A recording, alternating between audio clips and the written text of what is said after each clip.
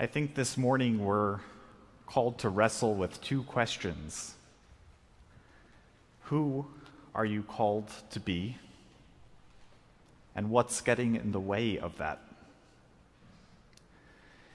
Since the spring of last year, it's estimated that about 33 million people have quit their jobs. They're calling it the Great Resignation. Now, for some, this has been a period of time when you can get a quick bump in pay by switching employers.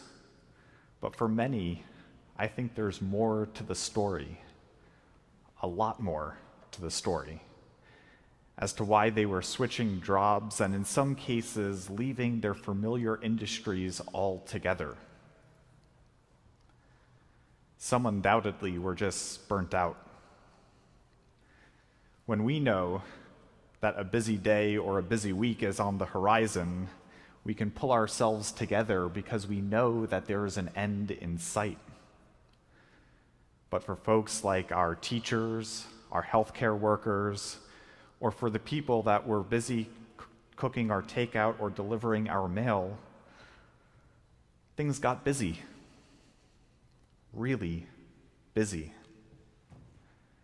Those "today is going to be crazy, but I got this" pep talks they were giving themselves in the mirror every morning lost their magic as the months and the years went by. And day by day, they grew more and more tired. And while all that was going on, a different segment of the workforce was getting used to working from home.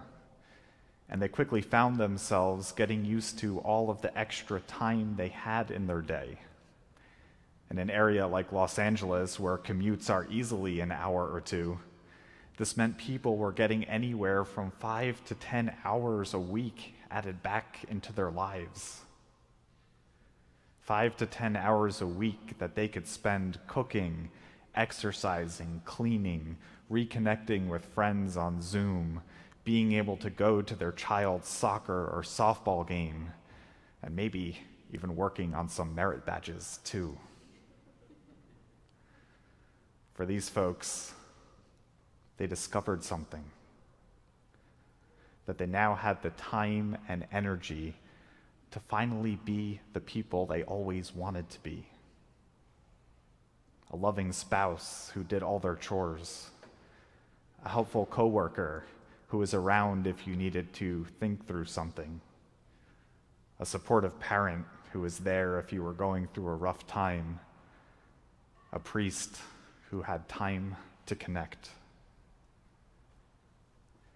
But then the announcements started happening.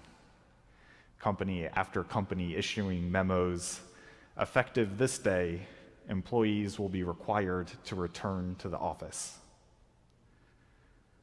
They weren't so much dreading going back into the office, reconnecting with their colleagues, both old and new, but they looked back on the benefits of all the extra time and flexibility they had and wondered if they were going to miss having the time and energy to do all of those things. Truth be told, I think that is why people didn't want to give up. There was a fear of going back to being that busy spouse who completely forgot about that thing that they were supposed to do, promising to take care of it tomorrow. They were afraid of being that coworker again who couldn't help out right now because they had back-to-back meetings until 5:30. Or that parent who didn't make it to the game because of traffic. For 2 years, they were the person that they wanted to be. They were the person that they were called to be. And they weren't going to let that slip away so easily. So 33 million people said not so fast, responding with their own announcement. Effective this day, I will be resigning. Enter our two readings this morning. burned out Abram, and not so fast Jesus. Abram first encountered God at the young age of 75. God tells Abram, "I will make you into a great nation," and invites him to pack up everything and settle into a new land. And so he does, but then famine breaks out in the land, so he has to head down to Egypt for a while. Then they leave, glossing over that whole story, with all their livestock and goods, ready to finally settle, only to encounter resistance from a ruler trying to expand his empire. They fought him off, and that's the scene that we have today. By now, Abram is probably getting close to 80, and while he was promised this great nation, imagine his fatigue of traveling, the stress of famine, the horror of violent conflict. Whatever energy this 80-year-old might have had in the beginning of this journey was almost certainly all but depleted. And in our reading this morning, we hear Abram's voice full of weariness asking, "Where is this nation you promised me? I am 80 years old, and I can't go on like this much longer." So God says, "Let's go outside for a second. Look up at the stars and count them if you can. So shall your descendants be." God didn't forget. That evening we hear that Abram fell into a deep sleep. Maybe that's all the father of our faith needed to hear. I didn't forget you. I am here with you, even in your tiredness. And though you have nothing left to give, I am still calling you to great things. And so by faith, Abram would go on to be the spiritual father of all those who could come to trust in the great I Am. Rest.